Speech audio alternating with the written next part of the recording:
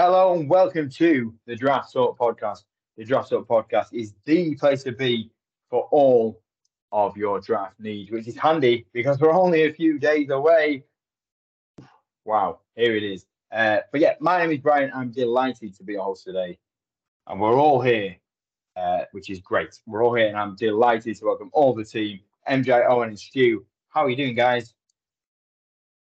Very good. Can't believe it's 1 week exactly till draft night, and I'm hoping the weather's as good next week when it is when we're in the Draft Talk HQ penthouse having a few beers. It'll be quite fun. So I'm hoping that the weather holds until then. Yeah, all good. I suppose it'd be good if I mention we're recording a week out from. You will not be listening to this a week out. If you're listening to this, we're not a week out. Don't be listening thinking, oh, the draft's next Monday. It's not. It's do Thursday. What these guys do. Ignore anything Stu says and just listen to wine. But it might be a good caveat if you hear some information we don't mention, it's because we're a couple of days behind releasing to try and get everything out. But yes, all good. Final position group, quarterbacks. Let's do it. So we're already a minute in. We've done some time travel. And let's get on with the quarterbacks. Absolutely. Great job there. Stu just throwing all the editorial stuff out of there. But yeah, there we go. The secret is out. We record this on a Thursday, but it'll be with you before that. But yeah, the Draft Talk Podcast is everything you need to know ready for the NFL draft. We have mock drafts, interviews, views, and news. And talking of news, we have some fantastic news, internal news. The Draft Talk OG, our fearless leader, and the reason why we are all here, Owen Jones, is he's joining the lovely guys at Pro Football Network. Congrats, Owen. Before we move on, kudos to you. Well deserved. The work you do is fantastic. So yeah, I'll let the other guys compliment you before I go a bit too over the top. Thank you very much. Yeah, I'm not going anywhere. I will still be doing the Draft Talk Podcast. Don't worry. Yep. I feel like a proud dad with my son going off to do something well. Good on you, Wayne. Thank you. Yeah, it's great news. You are easily, one of the hardest working guys in draft showbiz, and the content that you put out is great. So it's deserved recognition. So we're all chuffed for you. Thank you very much. We are indeed. But yeah, let's get cracking. Let's not blow too much smoke. That way. It's quarterbacks. I'm asthmatic. Of our, absolutely. That's the best reason of all. But yeah, it is our final top five positional preview. So quarterbacks, it's quite a big deal. I don't know if you know this about football, but you need a quarterback, and there's some good ones this year. But yeah, it's our top five. We go through five up to one, five being the sort of fifth best, obviously. First being the best. But without further ado, let's get going. We'll start off with you. Give us your number 5 quarterback for this year's draft class, please. Okay. Now, the question is, do we all have the same 5? And do we all have the same 5 in the same order? I think there's a chance we do. This could be your draft talk first. I'm going to say yes on 5. All right, that means he's done something. Okay. Ooh, on order, because I don't know what you guys have done. Okay. We'll never get all 5 in the same position, will we? The consensus would be no consensus on this podcast. My number 5 is Tennessee's Hendon Hooker. Look, there's a clear 4 for me. Number 5, he quite clearly would be the number 5. I think there's a bunch of guys behind who would have some way to go to make up that room. Hendon Hooker I find it very difficult to talk about Hendon Hooker because I tend to just want to speak about the bad things and not about the good things. So I'll try. Look, he has all the size. His hands are huge, 10.5-inch hands. The best thing I could say about him is that his ball security is fantastic. Only threw 2 interceptions in 2022. He is very secure as a passer, that he is not going to throw many interceptions. He throws with timing. He's accurate. He throws a really tight spiral, very, very efficient as a thrower, solid mechanics, no problem there at all. Team captain, extremely smart. Absolutely, that's what he brings to you. Now, there are a lot of question marks for me on Hendon Hooker, which means that to me, I wouldn't be comfortable drafting him, but say he is still a top 5 here. The first thing is that he plays in a one-read offense, so I just don't see how the offense translates now. His quote at the combine was, well, if Jalen Hyatt's open, I'm going to throw to him every time. Well, that's fine, but that isn't going to happen all the time when you're in the NFL. So as an evaluator, that's very good in college, but we're evaluating how that translates to the NFL. And yes, if his wide receiver is open, he's going to be able to throw it there. But there's a lot of quarterbacks that can do that. The problem comes when the area that he needs to throw to tightens, and the accuracy then for me becomes a bit of a problem, and it becomes even more of a problem when he's under pressure. He took 23 sacks in 2022, 35 in 2021. He just can't handle pressure at all. His throwing accuracy goes way down. I don't know what the exact number is, but it's way down. He's pressured on almost just over 30% of the plays, and he's under 50% completion rate. For me, it starts with his footwork, and while everything's going right, his footwork is great, his mechanics are great, but as soon as there's pressure, he's just a statue, and it just doesn't go anywhere. He's just standing completely still, and say because he's in a one read, he stares down his read far too much for my liking. It's quite easy to figure out where he's going to go. He has a tendency to throw too high as well, especially under pressure. And then my biggest worry then comes with the injury, torn his ACL. Can he play day one in the NFL? I don't know. Obviously, it's smokescreen season. He can come out and say that he's ready to be practicing. I'm yet to be convinced he's that ahead of schedule. And then he is a sixth-year senior. He will turn 26 during his rookie season. And I'll pair that with the fact that we don't know how much of his rookie season he's going to be able to play. And that worries me far, far too much. To me, as I'll let some of the other guys come in with the scouting report, he reminds me what I think Hendon Hooker could be at his best is Geno Smith, probably an adequate backup. Nothing more, nothing less, and I think he has a similar career trajectory to that. If everything goes right for him, could he be what Geno Smith is at the Seahawks right now? Yes, but look what the Seahawks are. We're still talking about them potentially taking a quarterback, and Geno Smith's just come off his best season ever. So I don't think Geno Smith isn't stopping you from looking elsewhere and looking for more talent at the position. I don't think Hendon Hooker will ever be a guy that stops you from looking to get better at the position. So yeah, I struggle. I wouldn't be taking him in the first round. Does he go there? I wouldn't be shocked if someone took a punt. Yeah, the elder statesman like myself of the group. But for me, there's just not enough there for me to be banging the table for Hendon Hooker. You've kind of covered it quite nicely, Owen. I think he is he's a natural team leader. When things are going well, he's got good arm strength. He gets the ball down the field. But that scheme that he plays in, it's that spread tempo one read that's just not played in the NFL. So even if all's going well, he's going to have to translate his whole philosophy into that. He is much older prospect. He was at Virginia Tech before going to Tennessee. It took him a while to become a regular starter as well. And all the things that he does well, such as maturity, leadership, well, he's 6-7 years older than some of these guys he's played against. He's been around a long time. You expect him to be that. And is that why he looked good? Because he's a fully grown bloke at 25 playing against guys who've just come out of high school. For me as well, he could be, as you mentioned, his stature. I think he's quite flat-footed a lot of the time, particularly when he's under pressure. And if he does get under pressure, the head goes down and he scrambles very quickly out of the pocket. He doesn't, when he comes out of that pocket, he's flushed out. He doesn't look for another passing option. He just puts the head down and goes. And you could do with more awareness of what's going on around him. Yeah, for me, he's 5, but he's probably quite a distant 5, if I'm honest. Yeah, absolutely. He's 5 for me as well. You've summed it up really well there, guys. Obviously, and the Geno Smith comparison is a great one. And I think if I'm him, I'm looking at somebody like Geno Smith and looking at Geno Smith's bank balance and thinking, well, actually, that sort of career, that'll do me very nicely. Thank you very much.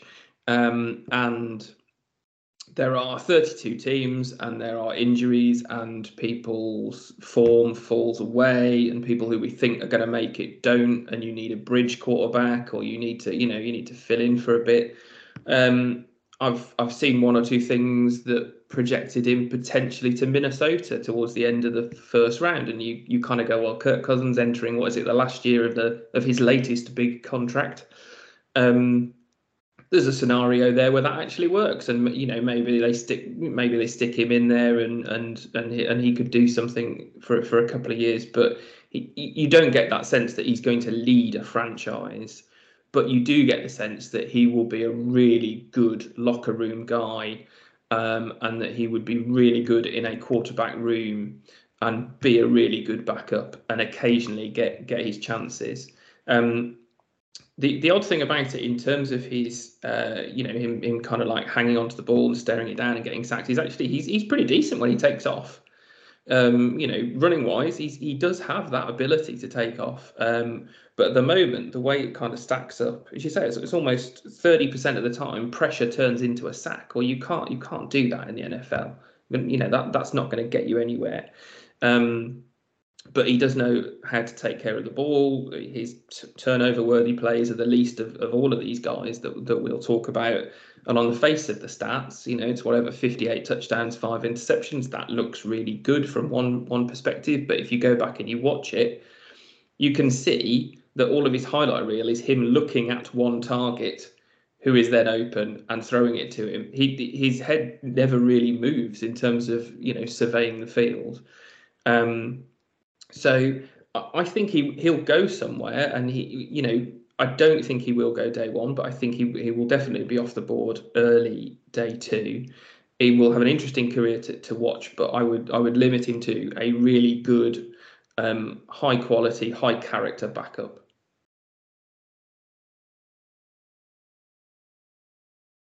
There we go. First bit of consensus. Maybe the second bit of consensus. Stu, give us your number 4. Number 4 for me is Will Levis from Kentucky. Will Levis is a player I actually like more than I thought I would like, if I'm honest. I think Will Levis has been hyped and then knocked down, and then hyped and knocked down. And I think that people are maybe a bit down on Will Levis again. But for me, there's a lot to like about Will Levis. Yes, he's not perfect. What quarterback is? Very few. But I think he has the makings of the potential of being a very good quarterback. He's got the right size. He's got the right build. He's got an absolute rocket of an arm. His passing mechanics are actually pretty decent. I think he's got a good technique. He has played in an NFL-style offense, and you can see him calling plays and diagnosing things, which is maybe what some of the other guys aren't being asked to do at the college level. He's a good scrambler. He can take large chunk plays, but you can also use him on power runs, zone reads. I mean, he was used as a short area running weapon kind of when he was at Penn State, really. He wasn't really used much as a passing quarterback at all. He likes to play with timing and rhythm. There is things he needs to. Ball security definitely needs to improve. He's got 17 fumbles and 25 interceptions, which is way too high. And he does sometimes lock his first read a little bit easily, not to the same degree as Hendon Hooker does, but he can sometimes telegraph that a little bit. He has this absolute rocket of an arm, and to me, sometimes he's throwing the ball like he almost wants to take the leather off it. He's throwing it with that much velocity that you sometimes just want to rein that in a little bit and play with a little bit more touch, which I think he can do at times as well. But he believes in his arm, and sometimes that's to his detriment as well. He thinks he's going to fit a ball through the eye of a needle, and he will let rip, and you think, ooh, even if that's not an interception, that really could have been an interception, because he believes in himself. And you don't want to knock that out of him, but you want him to just rein that in a little bit as well. You want to rein in the mayonnaise and the coffee and the eating bananas with the skins on as well. But for me, there's a lot to like in Will Levis. there is a wide range of potential outcomes for him, given his flaws and his ability. But take a punt if you get the chance.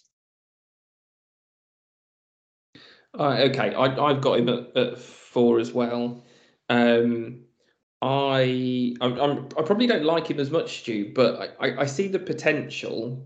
There are just some things that, frankly, are sort of terrifying, but some of it does come with the context of the offense he was in for this year and what's happened this year in comparison to last year. Because if you go back and look at his 2021 stats versus 2022, he's had a difficult 2022 season. There's a lot of talk about this turf toe and whether that's affected him throughout the season more than he's let on. The most terrifying set of stats for this season that I found, right? 10 completions from 30 attempts for 116 yards, 1 touchdown, 2 interceptions, passer rating of 29. And that is when he passes to the right side of the field outside the hashes. That is a stat. Thank you very much. So you must spend all week looking for this kind of stuff, MG. Do you know that? I really enjoyed looking at the where they were passing it to. You're looking, are they passing? Of course they're going to be going across the middle. How much they go out to the left? How much? But out to the right last season was terrifyingly bad. Not as bad the year before, and then if you start to stack it up with the fact that in terms of pressure, he was kept in a clean pocket 10% less this year than he was last year. They were getting after him last year in that last season. So I think that plays into it. I think considering the offense, I think you start to think about, okay, if he'd have been kept clean to the same amount as we'll get on to talking about CJ Stroud, those sorts of players, it would be interesting to compare with a better offensive line. Whether the stats would be exactly the same. I'd go back to the comparison that I think I made one of the first times we were talking about Will Levis. In golfing terms, he can absolutely nail a drive 350 yards down the fairway. However, pitching wedge from about 60 yards and he'll completely miss the green. And that was evident even when he was doing the combine, where it's the whole stick your shorts on and just chuck a ball to a guy and there's no defense around, and his sort of inability to layer and have that sense of finesse and touch, that's a concerning thing for me. So, but everything is there. I wonder how much of it is in his head. I wonder how much of it, as you said, his arm mechanics not bad. Footwork, yes, there are issues around footwork. Maybe that's, again, going back to the turf toe stuff. How fit was he last year? Don't know. But there's definitely a prospect there. I think he'll have some growing pains. He won't be the only one, but I think there will definitely be some growing pains with Will Levis. It will be really interesting to see where he goes and whether or not he's starting straight away. But yeah, he comes in at number 4 with a fair few concerns. This reference, Michael, completely over your heads, I don't know, but someone listening will get it. He is, in golfing terms, if we're sticking with golfing, he is the Bryson DeChambeau in this class, where he just absolutely drives it, but needed to work on his putting game, but he got there. So we'll see if Will Levis can. Yeah, he lacks any touch whatsoever, but he can absolutely power the football. There's absolutely no question about his arm or his mechanics for me. It's very difficult evaluating from 21 to 22 and then again projecting that. So yes, he has played in a pro style offense and he's played under NFL caliber coaches and coaches that have been in the NFL and can project that way. So there's projection there. He can, there's going to be no problem him going into the huddle and reeling off a 20-word play. He will be absolutely fine there. He clearly is smart. 2021, we keep hearing, I'm not going to say excuses, but I'm trying to think of a different word for it, but 2021, his line was pretty good. Like Luke Fortner was at centre, he went to the Jags, has been pretty good. Darian Kennard was a player that we all liked coming out. So we don't know what happened. Maybe there were some medical issues, but he went to the Chiefs later on. So the line wasn't that bad. He had a decent running back as well, but it just absolutely fell off a cliff in 2022. And where you were looking to see development, it just meant that you weren't able to because of the pressure rate. He had absolutely no supporting cast either on the line or at receiver, no weapons. So it's very difficult for him to have got any better this season for that reason. I thought he was quite slow to go through his reads, and he had a tendency to throw deep whenever he could. Whenever there was an opportunity, he was going to throw it deep. And yet he said he trusts his arm too much. I would like to have seen him trust his legs a bit more, instead of just throwing it, almost like hitting, hoping at times that just use your legs to bail you out instead of using your arm to bail you out, because I think he has the ability to do that. Decision making is going to come up a lot. Again, it's difficult. Like a lot of the plays that you'll see, which I've seen on Twitter pointed out to me, and it was a very good point. I hadn't considered until then, that a lot of it comes on kind of on slants, where it's with its timing, and the receivers just couldn't have their timing with him. It was just a little bit all over the place, and I don't know if you guys agree. It was almost 2022 film all felt very panicked, and he couldn't perform when he was panicked. I don't know if that's something that you agree with, but he couldn't stay calm to make an accurate throw or an accurate decision. Yeah, I get where you come from. My and it may well be that my kind of take on it was, is he frustrated? Yeah, that he's not got this. No, he's got this ability, and he maybe is this person who's going to be an NFL player, and there's just not that caliber around him, and he's trying to make things happen, and the guys are not running where he wants them to go, or they're a yard off it, or I don't know. Was there just a mix of all that going through his head at times? Yeah, I should say I haven't said it. I also have him at 4. I should have made that point at the start. I think it was probably obvious, but yeah, I have him at 4 as well. And I don't know. Sorry, MJ, were you going to come in and say something there? No, I was just another comparison went into my head. If you remember that advert that Peter Kay did, where he was playing football in the park, and then he just goes have it and boots it like over the other side of the field. That's Will Levis to me. That's Nice, it like in a nutshell. I like that. John Smith's bitter, was it not? Yeah. But there's a prospect there. It's just extremely difficult to. You kind of it could really go either way with him. Ryan Tannehill's the comp right now, and he needs to rein it in if he's gonna live up to that. I would say it can all be a bit too panicked, a bit too all over the place. Just needs to calm down, and he'll be okay. Yeah, you sort of see that with the mocks. You've got anywhere from 4 to sort of 14. Like, anyway, we will see. But yeah. Will Levis is our collective number 4. This is where not the carnage, but the slight disagreement starts. Stu, give us your number 3, please. Okay, so obviously people are higher on him than I am, and it's Anthony Richardson from Florida. The one thing you're going to say about Anthony Richardson is athleticism. He's had the highest RAS score for a quarterback of all time. And this is a thing that I saw on one of the programs I was watching on the network. He's taller than George Kittle, heavier than Hassan Reddick, bigger hands than D-Hop, better vert than Devontae Adams, better broad jump than OBJ, and faster than Stephon Diggs. And that's just insane. And I've got a little analogy, so you're going to have to bear with me on this one. So you might have to sit back and listen a little bit about Anthony Richardson. So I feel like Anthony Richardson is like a Michelin star dish an hour before you order it. You've been to the butchers, you've got the best cut of meat, you've got the best veg from your grocer, you've got the spices, everything top quality, best you can buy. But if you have someone like me cooking that, he's going to be quite good because the ingredients are there. But if you get that Michelin star chef to work with him, you can hit the stars. It could be unbelievable. And that's how I feel about Anthony Richardson.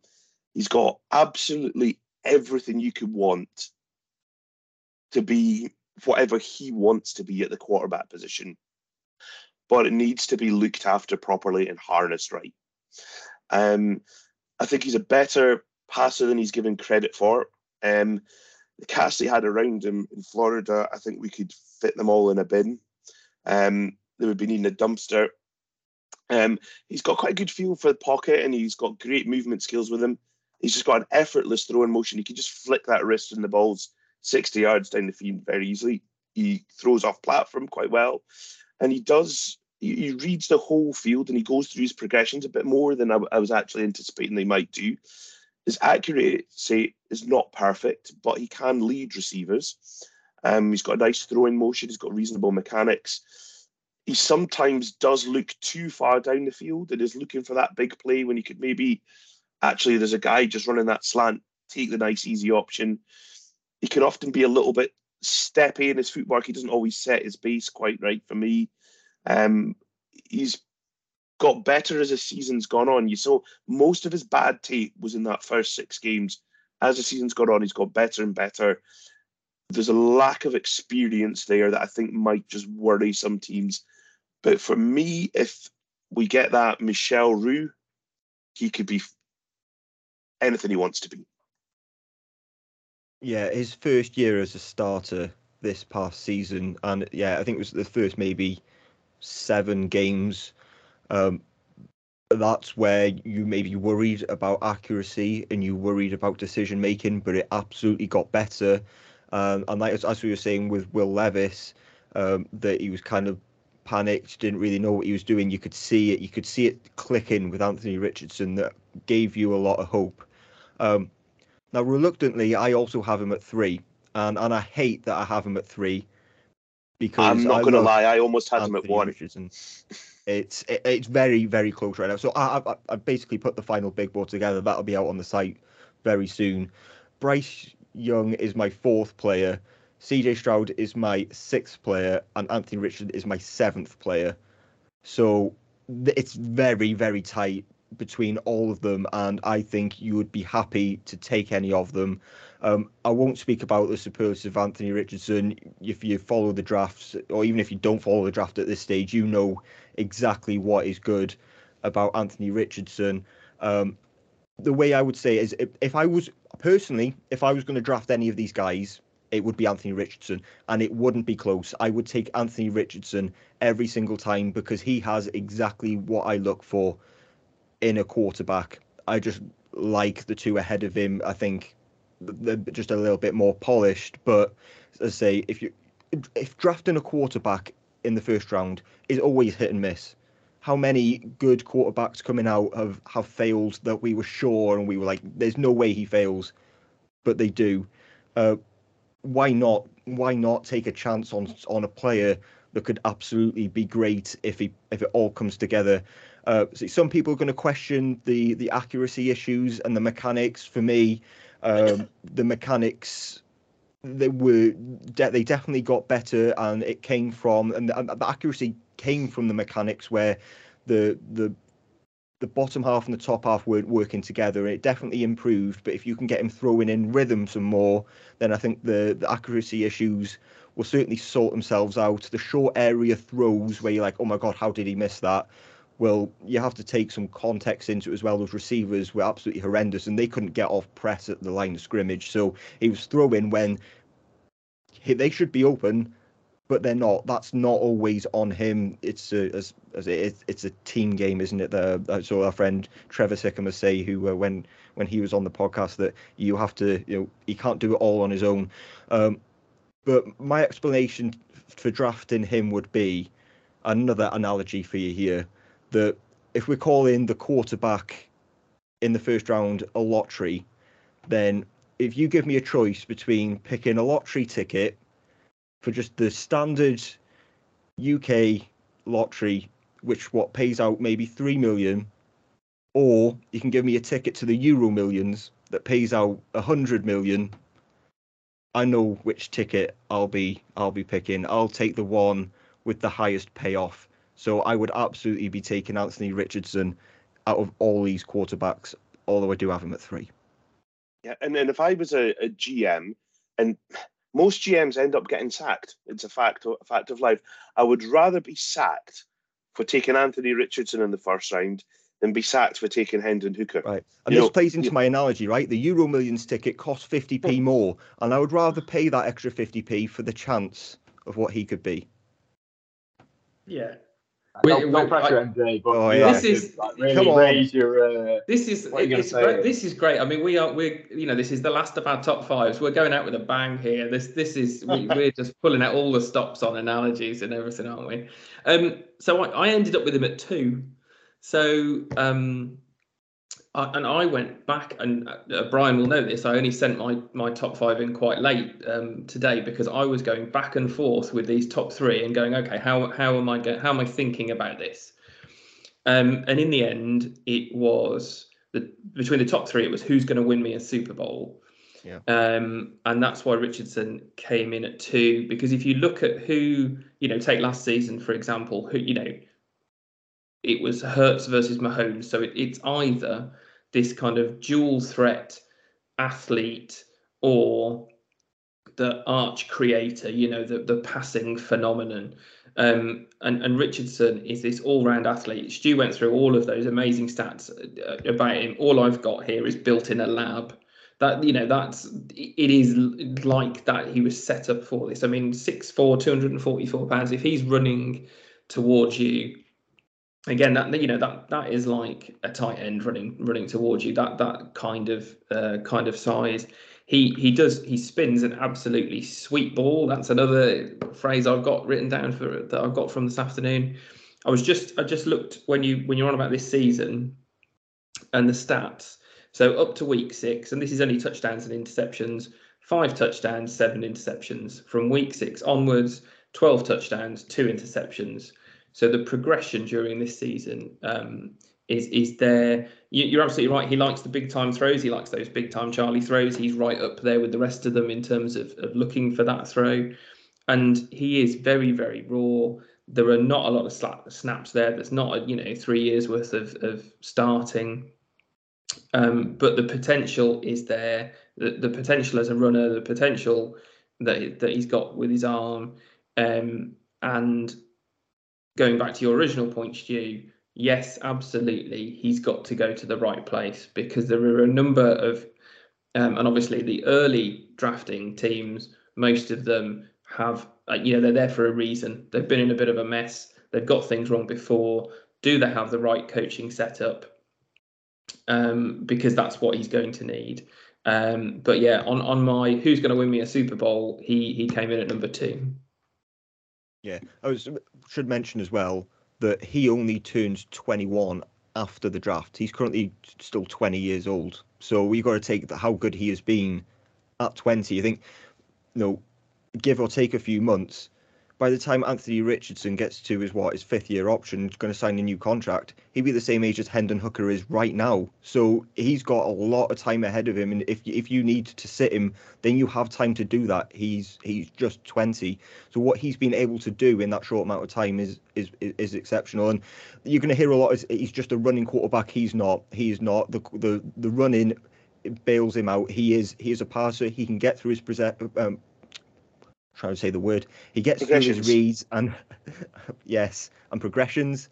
So he can do all that. He can fit a pro style offense, but he has the legs to bail him out when it doesn't work. And maybe he could do it a little bit more, to be honest.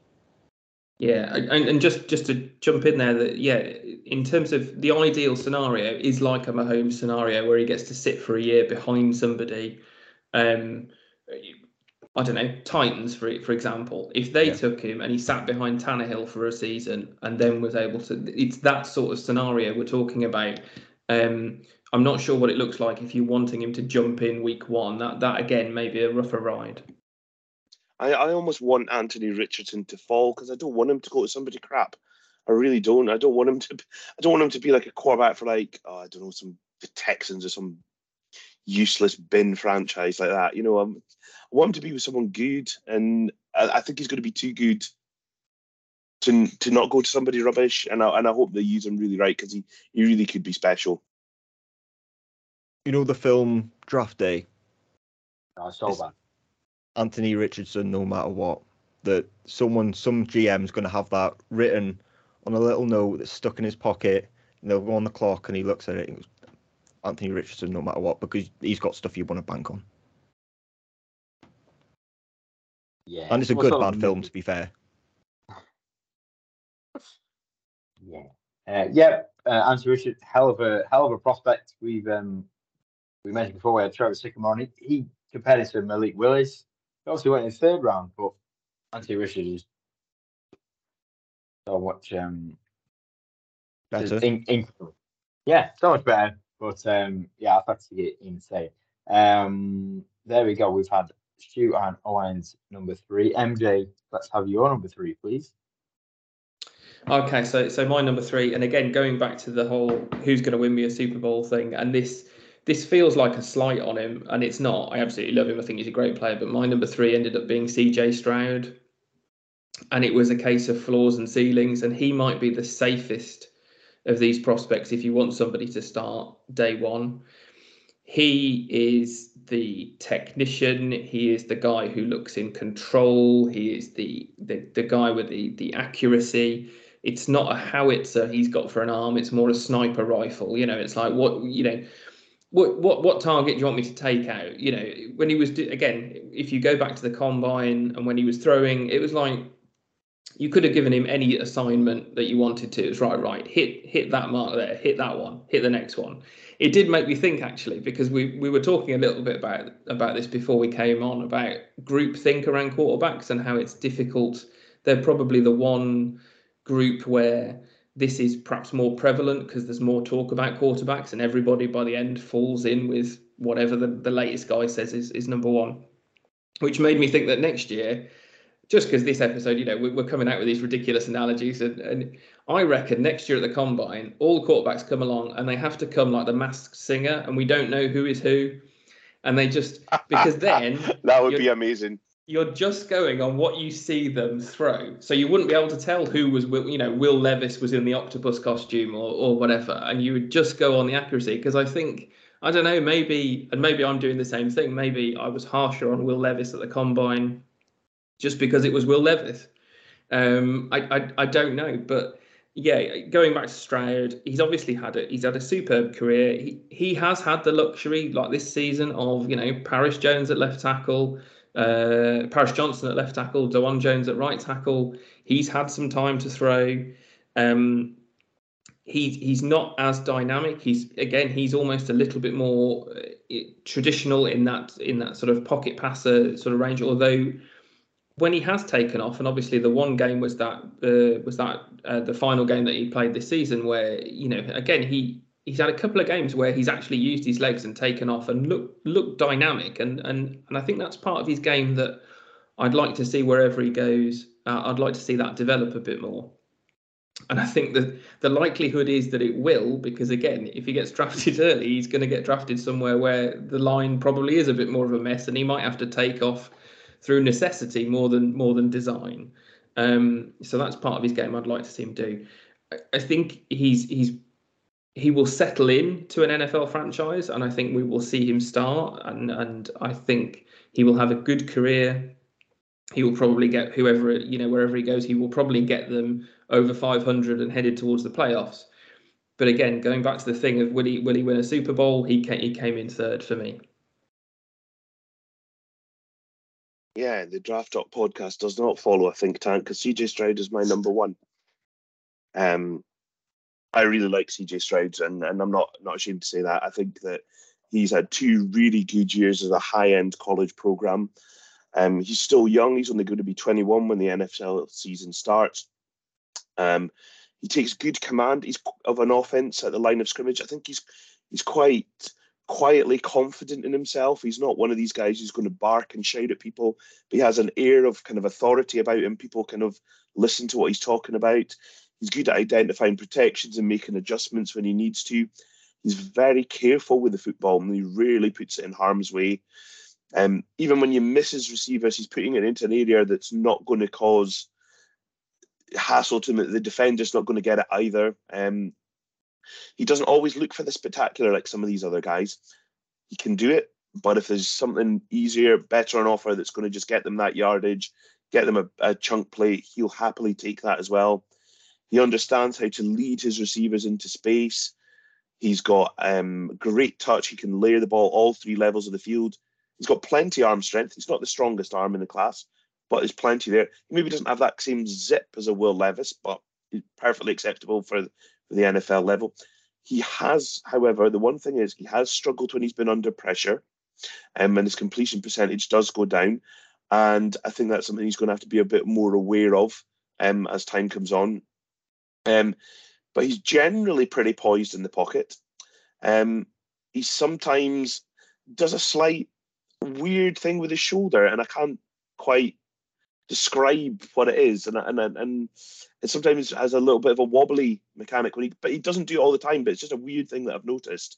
I can't even describe when what it he's is. throwing, is like non-throwing shoulder almost dips down, and it was almost like leans into his non-throwing shoulder instead of staying up and throwing. Yeah, it's weird. It looks a bit odd, and it sometimes causes that wee little wobbler ball. But yeah, he's maybe not the most dynamic, and he hasn't. I mean, he only had 180 rushing yards on the year, and 79 of them came in one game. So that tells you all you need to know.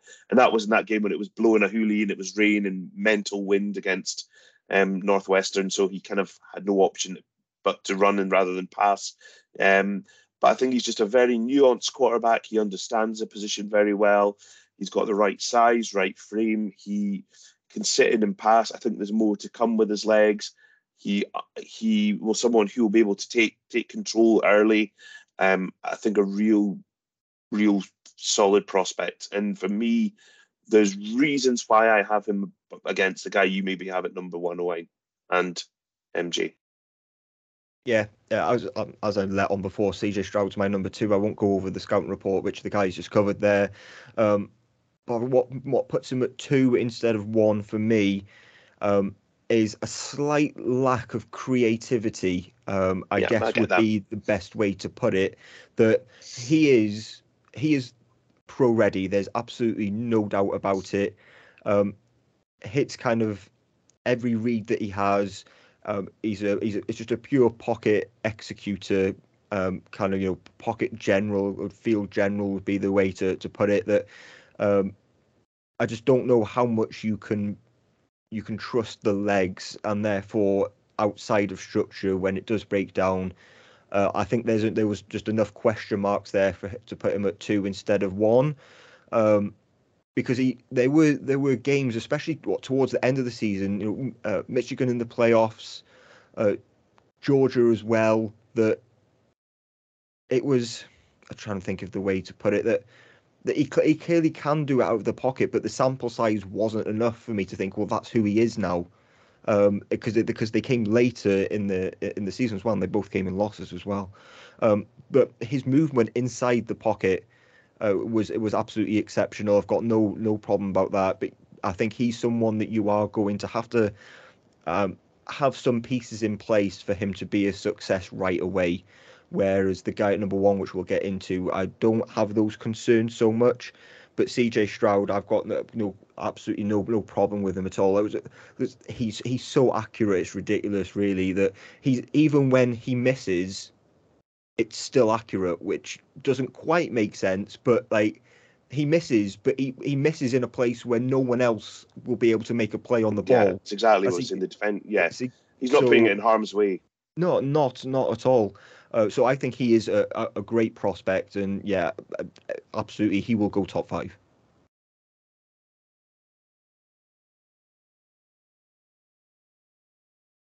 There we go. Community 1 player remaining. MJ, I got to you. Your number 1 quarterback for this year's draft class. Who is it? Okay, it's Bryce Young from Alabama. Where to start? Giraffes. Giraffes are 16 foot tall most of the time. However, there are giraffes that are 9 foot tall. They're still giraffes. They still survive as giraffes, and they are not. They're still giraffes. They're still giraffes. I'm clipping that up. That was amazing. He's going to be on like this. He's going to be taking over from Attenborough, isn't he? The giraffes in the wild. 9 foot tall giraffes. I've completely. I've got to the point now. I've lost it. We're at the end of a very, very long run of top fives. We're pulling out all the stops here. We've got a few months until we come back after draft time. No, it was, yeah. I mean, we know what the problem is. He would be an outlier in terms of his size, and there are very few quarterbacks at this kind of size who make it. But in the end, when I went back and looked at what he was doing, he is the architect. He is the creator. He has that ability. And I kind of pause here when I say this because you don't want to draw comparisons necessarily and put pressure on him. But that kind of Mahomes-like, the play is dead, the play is gone. This is going to be, tackle for loss. This is going to be incomplete. This is a broken play, and he extends the play. He finds somebody. They move the chains. They score. There is just something about him and let's face it, when you're only 5'10" and allegedly 204 pounds, you've got to be tricky and elusive. You can't just stand there and get hit because, again, you'll be peeling him off the turf. But there is just something about him. He's actually, he stands under pressure. He stands up under pressure better than anybody else in terms of what happens next.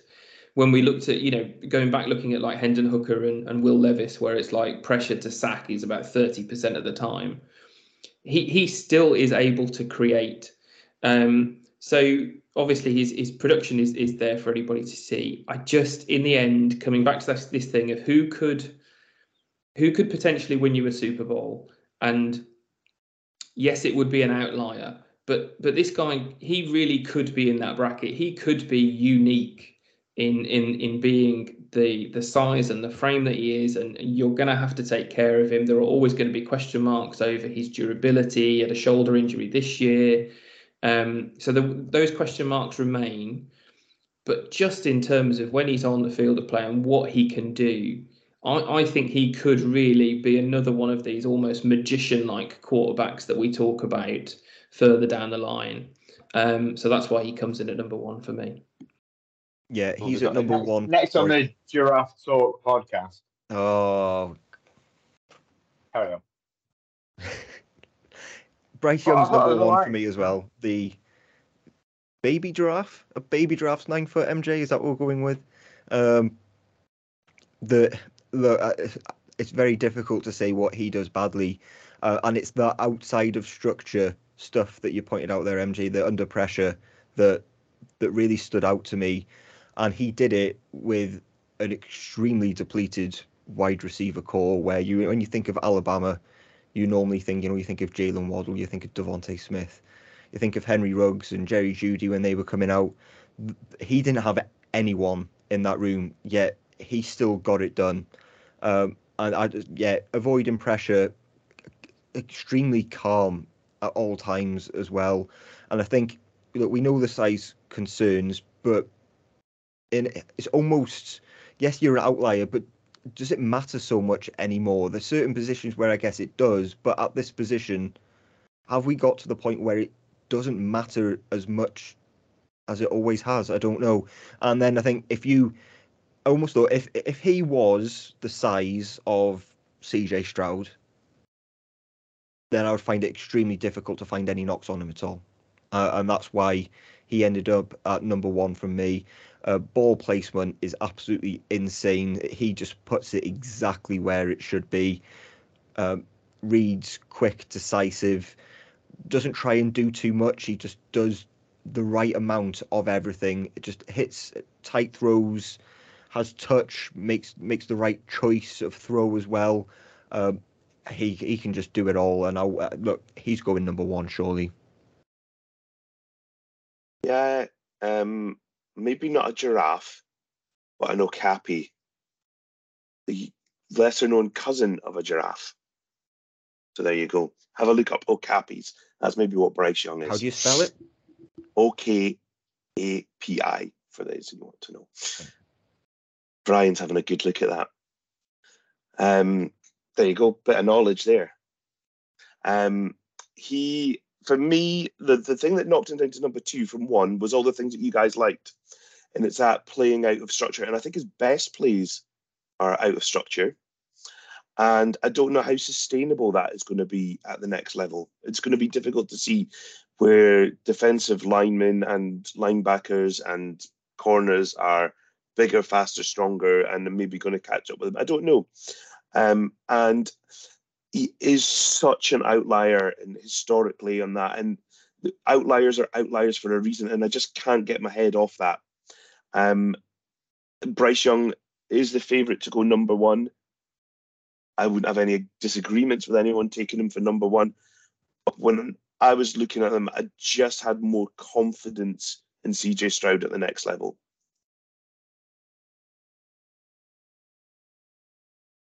One thing's for sure, you're not going to go wrong taking any of these top 4 guys. There we go. I don't know if the baby draft is listeners, watchers, check Okapi. Yeah, they don't look like giraffes, do baby they? giraffe. No, zebra, some sort of zebra, Yeah. some hybrid. Not going to be the worst thing on my internet history. Very good. They're a distant relative of the giraffe. So there you go. There we go. Fantastic input there. Thank you very much, guys. But yeah, there's our top 5. It was all pretty-ish textbook. Yeah. But yeah, any other guys outside of the top 5 that you've watched that you think obviously they're not worth top 5 accreditation, but guys who you like, guys who you think you're going to get drafted and you're a fan of? Again, it's very difficult after that top 5, but it's quite fun to watch. I'm not going to say he's going to be in excess of it. Was Dorian Thompson-Robinson from UCLA. Experienced quarterback. He was a 5-year starter, and he's kind of got better each year. He's an average kind of size quarterback, but a really good athlete. He's someone who has good arm strength. He throws the ball with good velocity, but a standing runner. He's got really quick speed, change of direction. His accuracy and decision making are off from what would need it to be, but he's someone who would be fun. I think teams will bring him in, have a look at him, and he might get some packages thrown his way with that running ability. Who knows? But yeah, he's a player who I thought was certainly fun to look at. Yeah, if I was going to take, he would be the one I would go for. And I think if I was going to take a flyer on a late round quarterback, he would be the one that I would go for. I just think there's a little bit more there. Other guys, Tanner McKee would be the next one in the list, I guess. Plays at Stanford, and again, another player that had absolutely nothing going for him this season. No line, no receivers. The receiver he had, which was Michael Wilson, couldn't stay healthy. So he had a bit of a difficult time of it. He's a pro-style offense player, played in a pro-style offense, but there's just not enough there to make me think that I would want to go into a season with him starting. And then there's just a bunch of smaller guys later on that, to be honest, I wouldn't be happy really taking any of them. But there's some guys there if you want some depth or maybe like a third quarterback type player. Yeah, it was interesting, wasn't it? I was just looking through, and I don't. It just feels like a smaller crop this year. You're looking, and even the, 6'1". I think that's why potentially I'd also got Tanner McKee circled, just because he's at 6'6" and 230 odd pounds, something like that, where he's got that kind of more prototypical frame and size, and but he will need time to be ready. There's not an awful lot once you get past those top 5 that we've mentioned. Well, there we go. For the sake of listeners, which we've got through in the previous episode, but we'll do it again. Owen, remind us of your top 5 quarterbacks, please.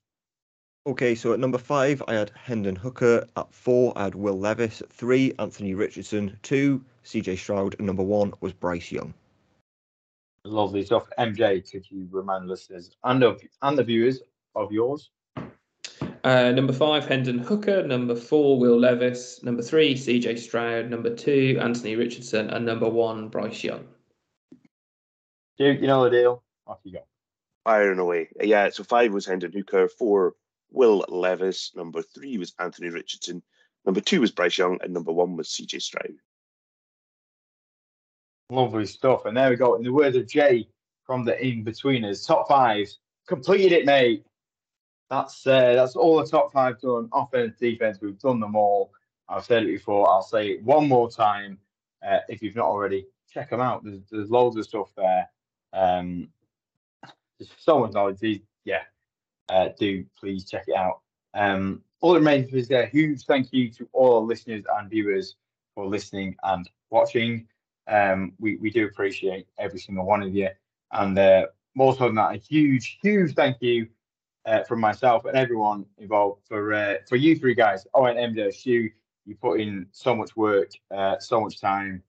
It's unbelievable. The stuff you put out, or as they call this day, content, is absolutely class. Hats off to you. It's a pleasure to be involved. Thank you so much. We should thank you as well, then, I guess. Yeah, you kind of keeping us in check, I suppose, and providing us with top quality dad jokes. It's a hard gig. We've all had a shot at hosting this. Yeah. And to be fair, it's a lot harder than you think it is. Brian makes it look easy, so fair play, Brian. You've done a stellar job in keeping. There's a reason why we only do it like once when he's not here, as a desperate final measure. When he's not here, we'll go, all right, then we'll do one, but we never want to do it again. Oh well, thank you very much. But seriously, guys, thank you so much for me and all the listeners, watchers. The time you put in, the stuff you come out with is top drawer. I listen to a lot of other stuff that's not quite as good. But you guys absolutely nailing it every week in, week out. Not just on the podcast, on the website, of course. All the scouting reports, mock drafts, it's spot on. Thank you so much. We'll have one more episode prior to the draft. And other than that, thank you very much. Enjoy the draft. Hope your team picks all the players that you want, unless you're the Eagles. And I hope we've enlightened you enlightened your draft path as we go. And we'll be back after the draft, and then you know exactly what will be coming. We'll be ready for season 4 of the Draft Talk podcast come sort of summer, autumn, or fall, if you're American, if that's what you call it. But thank you very much for listening. As you know, Twitter at 99yards, website 99yards.com. This is the Draft Talk podcast. Take care. See you soon.